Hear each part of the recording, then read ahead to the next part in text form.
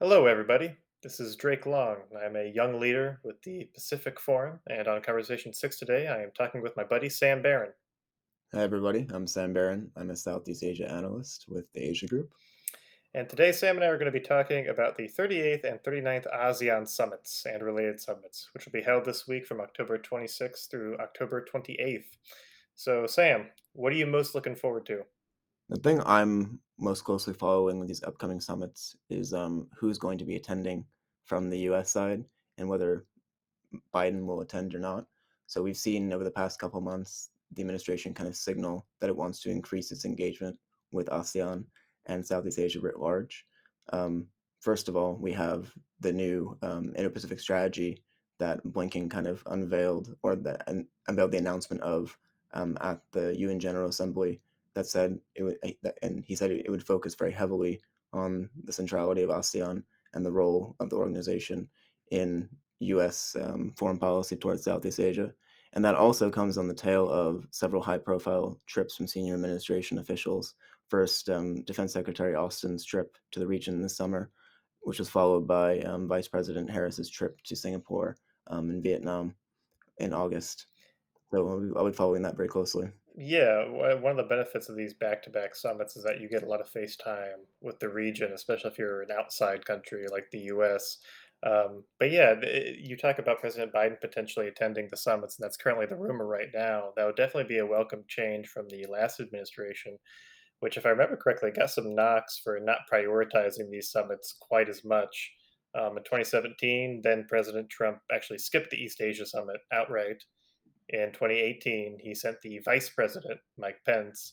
In 2019, they sent the Secretary of Commerce, Wilbur Ross, if I remember correctly, which for a series of summits that are primarily for heads of state is a bit of a snub. And I don't think ASEAN looked on it too favorably.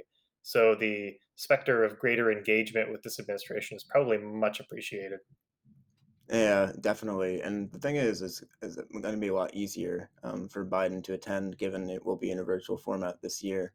And I think the administration is being more diligent about preparing for the summits as well.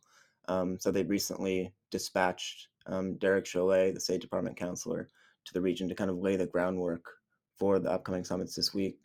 Um, so he went to Indonesia, Thailand, and Singapore to broadly discuss the Myanmar issue following ASEAN's decision to exclude Hunter Chief Min Aung Hlaing from the summit, which was quite an interesting development and kind of shows that the U.S. is very engaged in anticipating developments at these summits.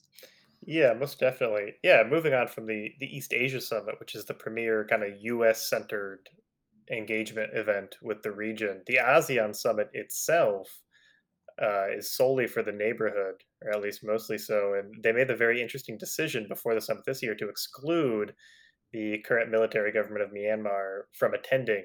They said a non political representative can come, which, in my opinion, is a decision that showed an unusual amount of spine for an organization that gets quite a few knocks all the time and a lot of criticism for otherwise not reacting in a proper way to the coup in Myanmar and the down spiral into further civil war there. The reaction that they had was really not particularly substantive.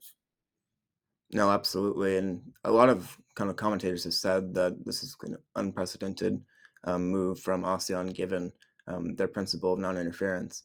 But I think the reason they decided to move forward with it was because it was really a question about um, ASEAN's credibility going Hmm. forward. There's actually quite an interesting interview that Ben Bland from the Lowy Institute had with the Philippine Foreign Minister Teddy Locsin, and Locsin kind of said that if ASEAN is an organization that can only come together to agree on the worthless things, then maybe the institution shouldn't exist at all. So I mean, yeah, that's a good way to put it. I can't exactly argue with that. Um, but yeah, it definitely does speak a little bit to the credibility of ASEAN as an organization, and it shows they are following events in their neighborhood close enough to at least have some sort of effect on things. But I believe the deciding vote on excluding the junta was actually Brunei, the chair of the ASEAN summit this year. Is that right? I believe that's right. There was actually quite a close vote. And they were kind of the tiebreaker and kind of shows the role that the ASEAN chair can kind of play in these kind of major decisions going forward. And actually, an interesting development is that Cambodia will be the ASEAN chair next year. For those who don't know, the ASEAN chair rotates annually. So, Drake, what are you anticipating from Cambodian's chairmanship? Yeah, Um, well, Cambodia doesn't have the best track record when it comes to chairing ASEAN events.